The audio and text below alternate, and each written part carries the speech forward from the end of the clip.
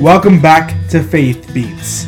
We don't typically release an episode on the first Friday of the month, but you'll remember this summer we promised several special episodes. Well, we only released one. We ran into some technical difficulties, but here now is our second episode. Listen in to our conversation.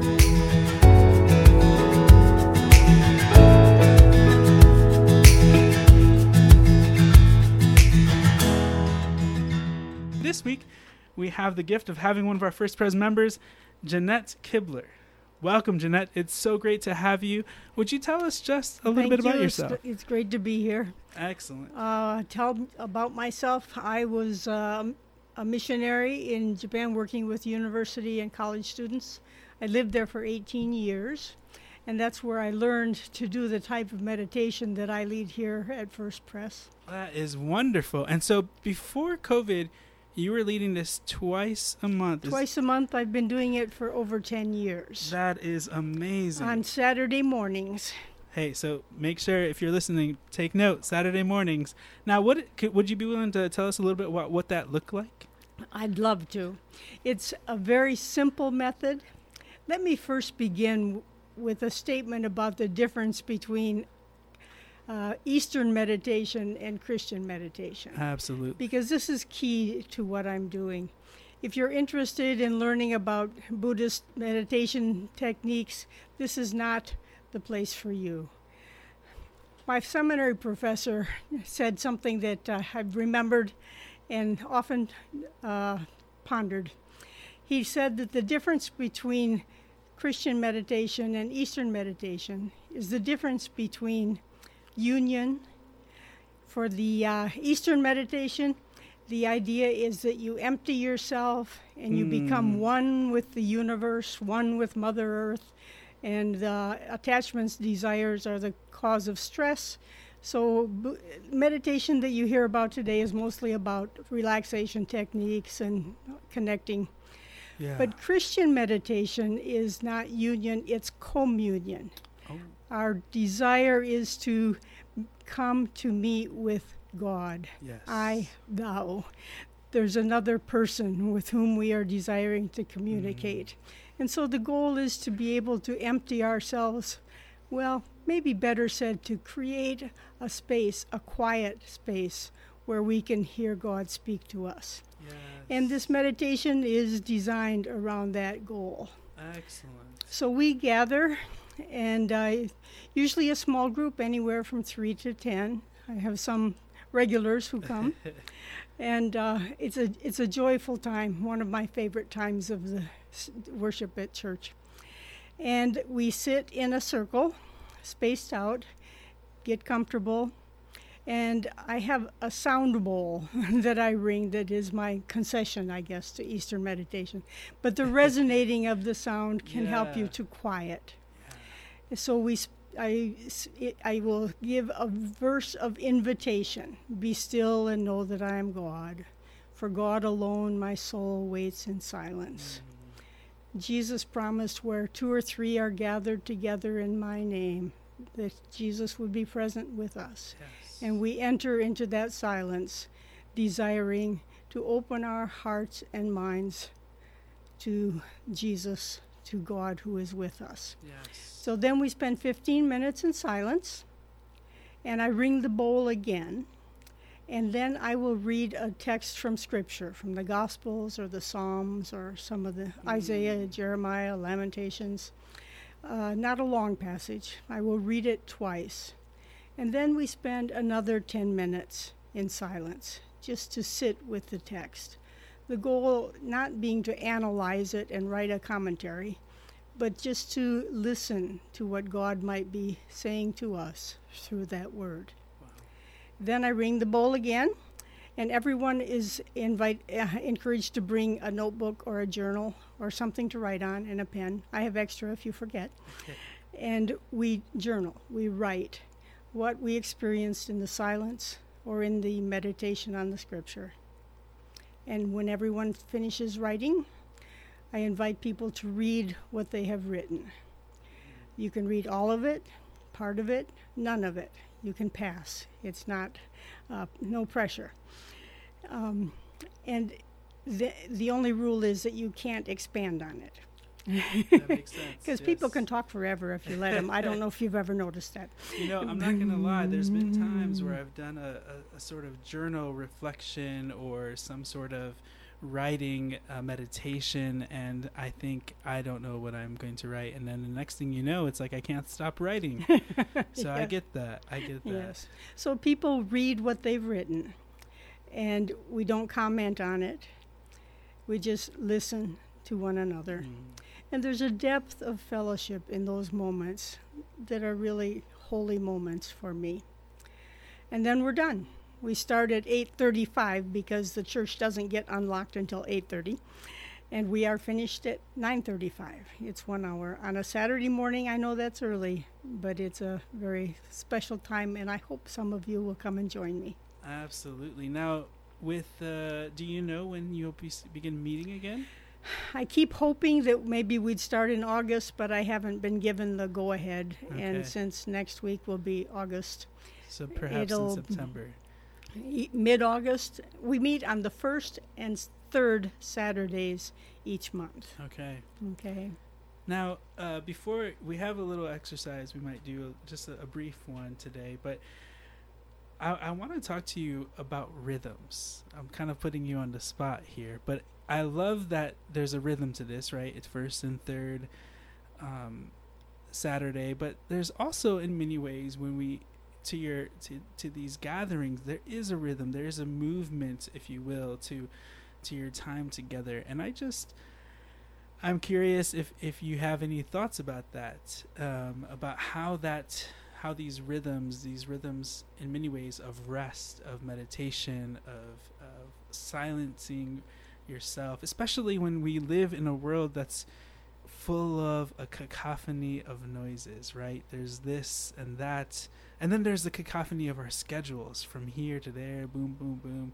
And so I find that these rhythms of rest, of intentional rest, are incredibly life-giving, and perhaps that's all that that's what it is for you. But I'm curious if there's something else, or when I ask this question, if something comes up or is stirred for you. I will answer your question with a quote from Jesus. The Message, Peterson's translation, The Message. Love it. Are you tired, worn out, burned out by religion? Come to me, get away with me, and you will recover your life. I will show you how to have a real rest. Walk with me, work with me, watch how I do it. Learn the unforced rhythms of grace. I will never lay anything heavy or ill-fitting on you. Keep company with me, and you will learn to live freely and lightly. Matthew 11:28. Oh my goodness. There's your rhythms. Yes, and I the love that unforced phrase. Rhythms of grace. Oh my gosh. I need to sit with that, and in many ways, there's so much of the wisdom of Scripture that just causes me to pause and, take that in, and wow.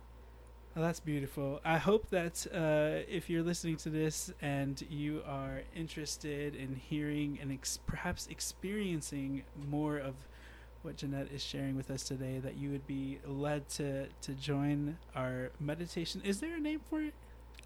It's just called Christian Meditation. Christian Meditation, yes. 8:35, first and third Saturdays, hopefully soon. Keep an eye out on the First Pres website, perhaps the bulletin, for more information. One last quick comment. Absolutely. I have led these meditations at other times over the years. Oh. So for those of you who are night people and would rather come in an evening sometime, I love doing these meditations. I've done them individually with many people and with groups. Absolutely. So if you can't do 8:30 on Saturday morning, we could try another time. Well, Jeanette, we might have to have you see if there's a way we can have you lead a meditation for our youth, and I'd love at an to. alternate time. I love Actually, that. we led meditations like this for our college students in Japan. Oh my goodness. We kept the silence to 10 minutes for them. but amazing experiences where the students were really met by God and their lives were transformed. Absolutely. You know, I think there's something in us, right, that yearns for a spiritual connection, a connection to something deeper. And in many ways, for us as Christians, that connection is God, and that connection is nurtured and filled with this space that we can create with these rhythms and whatnot. And I have a friend, I think our young people are especially this, I have a friend who's in campus ministry at another at a school, and she started a contemplative service. It's like perhaps it's like a Taizé service. It's a little different, so it's not always centered in the practices of Taizé, but and it started from having a gathering of like 2 or 3 to over 30, sometimes approaching higher than that, and I think there's something to that. You know, there's something there's something life-giving about it, and I think our young people are yearning for that, especially. I think anybody is, but I think we all are when we really are honest with ourselves. But I think one little anecdote. Absolutely. You know, we live in a world where silence is rare. Yes. And having someone listen to you is unusual. But I was actually leading a group of students, teaching a group of students at the University of Michigan, Christian students one time. And I asked them, before I read the scripture, to be silent for 1 minute to try to clear their minds and their hearts. Yes. And after I read the scripture, then I asked them, how was it for you? And one student said, I never knew a minute could be so long. But to enter into silence in the presence of others who are also seeking to be with God is just a wonderful experience. Wow.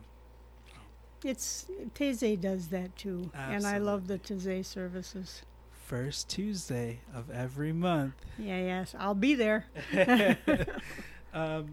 Well, that's wonderful, Jeanette. Thank you so much for sharing that and sharing more about this gathering on the first and third Saturdays of the month. And I understand you have a little practice or perhaps just a moment of pause for us today. Just take 10 seconds to be silent and listen. This is from the book of Isaiah, chapter 30. This is what the Lord says, the Holy One of Israel. In returning to me and in rest is your salvation. In quietness and trust is your strength. Then the next verse says, but you said, no, we will flee away on horses. Therefore you will flee, ... until you wind up like a banner on a hilltop, a flagstaff on a mountaintop. But the wonderful ending of this text, yet the Lord longs to be gracious to you. God rises up to meet you with compassion. Amen. Amen. It's beautiful. Thank you, Jeanette. And if you're looking to connect, we'd love for you to connect with our Christian meditation group on first and third Saturdays here at First Pres. Keep an eye out for more information on when that first gathering of 2021 will happen. Faith Beats is a podcast about the questions of life and rhythms of faith, community, and imagination through the narrative lens of storytelling, arts, and spiritual practices. We want to thank you for listening today. We also want to thank Jeanette Kivler for joining us today. Be sure to keep an eye out for more information about our Christian meditation gatherings so you can join Jeanette and the others in the future. Again, I'm Reverend Mark Matas. Be sure to visit our website, faithbeats.com, for links and other notes, and tell others about Faith Beats.